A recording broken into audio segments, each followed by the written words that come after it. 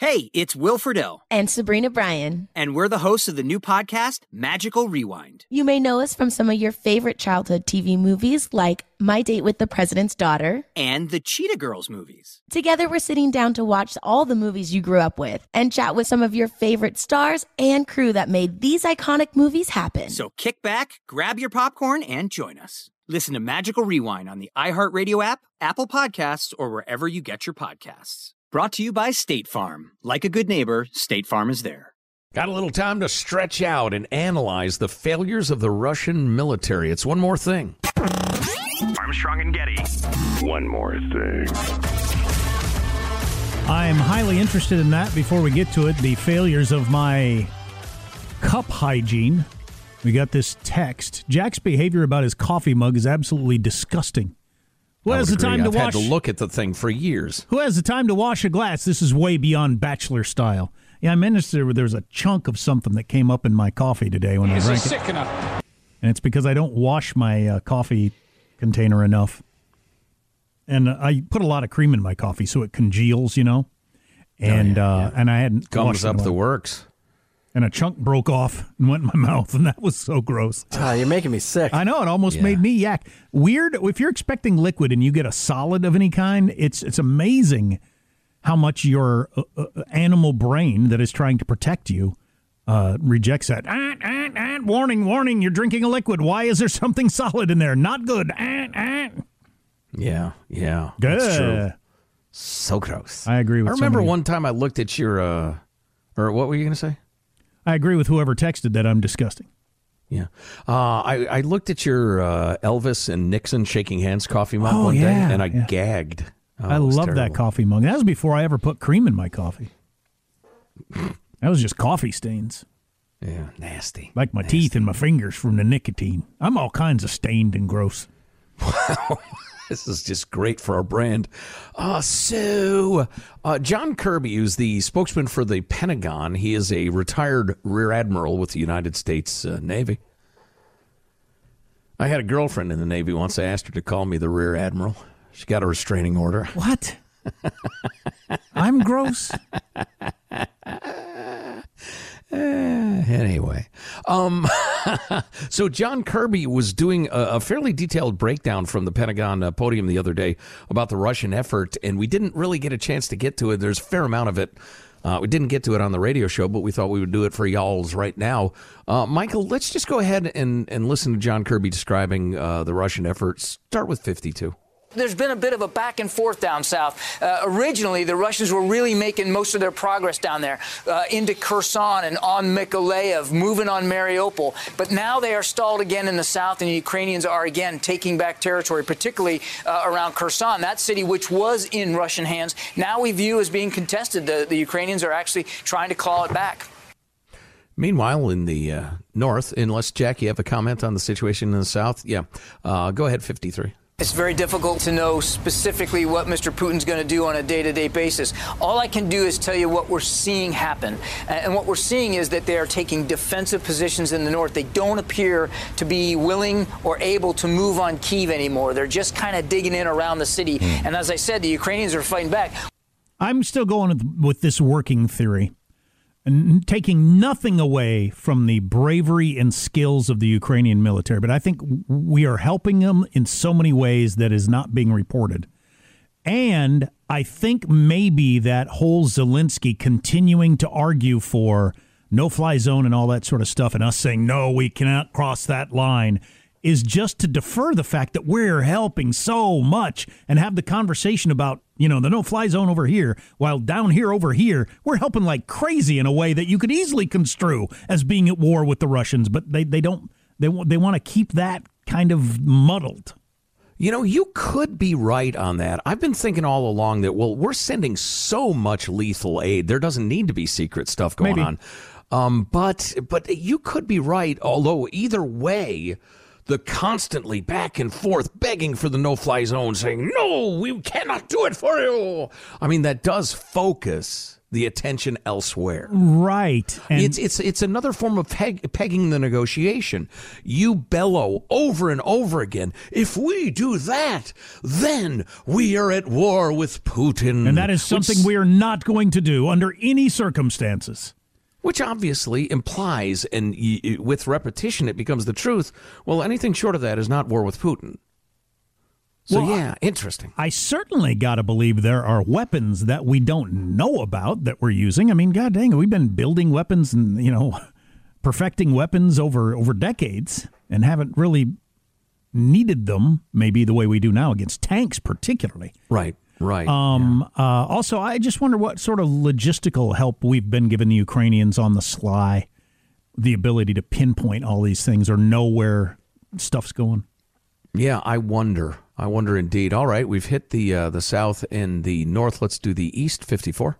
What we are seeing is a prioritization, and heck, they actually publicly admitted this. But we saw it a few days ago. They were starting to prioritize the Donbass area, that eastern part of Ukraine, which they have been fighting now over for 8 years. Now, it's hard to know whether that's going to be the end all. That's going to be the sum total of what he wants, is to just carve out the east, or is he using that as a negotiating tactic? Can he make progress in the east and then sit down at the table with some sort of leverage? We don't know. It's not really clear. What is clear is that he really blundered in this whole war effort, and the initial efforts to go after Kyiv clearly have failed.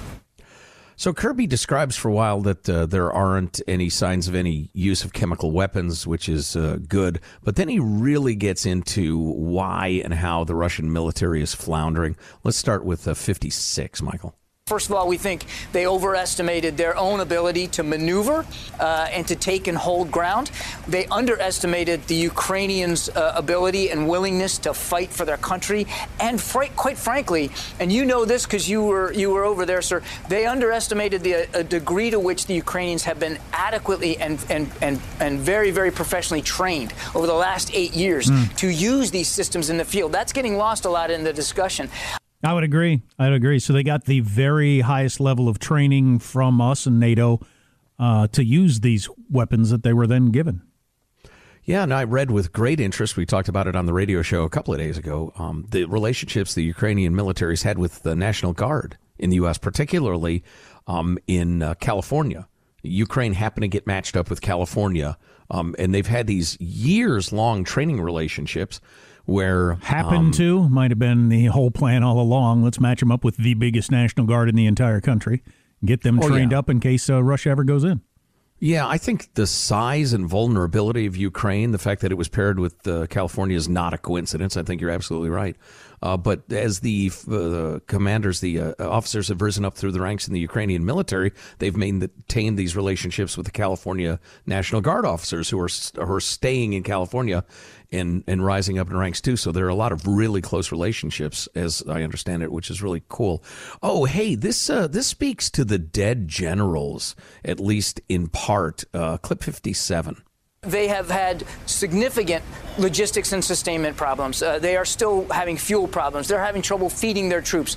They did not plan for a very dynamic way of sustaining their efforts on the ground.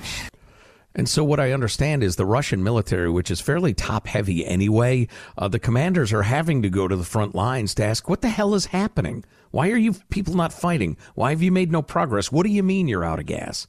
And then the Ukrainian snipers see somebody with medals or epaulets or whatever, and patooey, and another Russian general goes down. What do you mean I'm out of gas? No gaski for my tankski. I need more gas in my tank, General Sir. 58. Number 5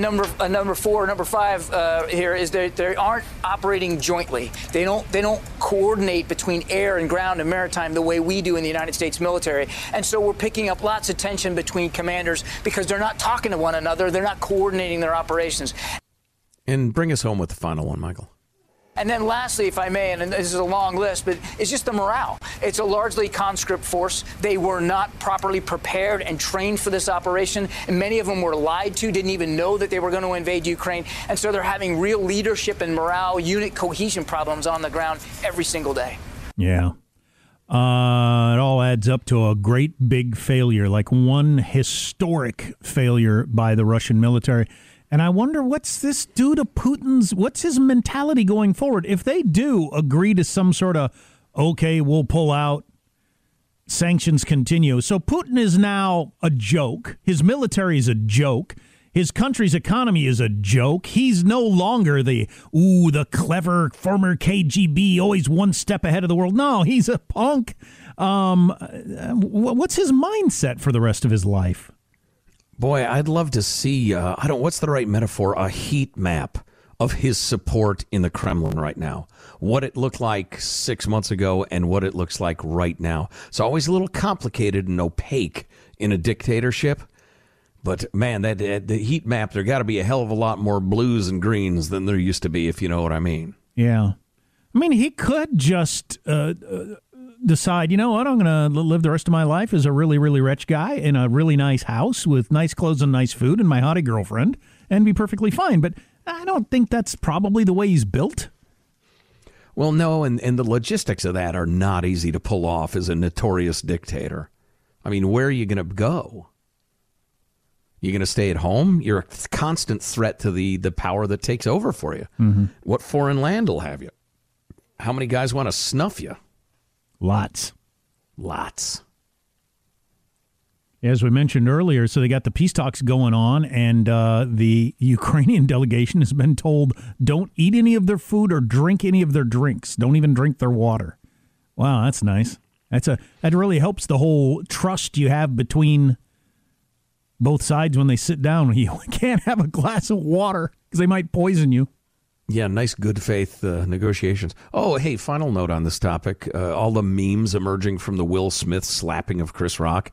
One of our beloved listeners sent us a picture. Will Smith slapped Chris Rock? Right in the face at the Oscars, yeah. What sort of setting would this even happen? Wow, dude. Everybody was in tuxedos at a big award ceremony, but he was allowed to sit down and the evening continued after smashing another man's face. Anyway, a lot of memes going around, a lot of captions, funny captions on the picture. This one had no caption. It was just photoshopped, if you will. Will Smith's face was Vladimir Zelensky's face, and Chris Rock's was Putin. There you go. Yeah, that was kind of satisfying. That I would like to see. Yeah. You know, Hollywood is so strange. Next year, Chris Rock and Will Smith will host the Oscars together, and they will get a standing ovation. Yeah, exactly. As a show of love and coming together, and how above it all Hollywood is. I could see Will Smith doing that because I think he might just be a big phony, and we're all finding that out. Chris Rock, I don't see going along with that sort of thing. Unlikely, but it's not impossible, Michael. Not impossible. Well, I guess that's it.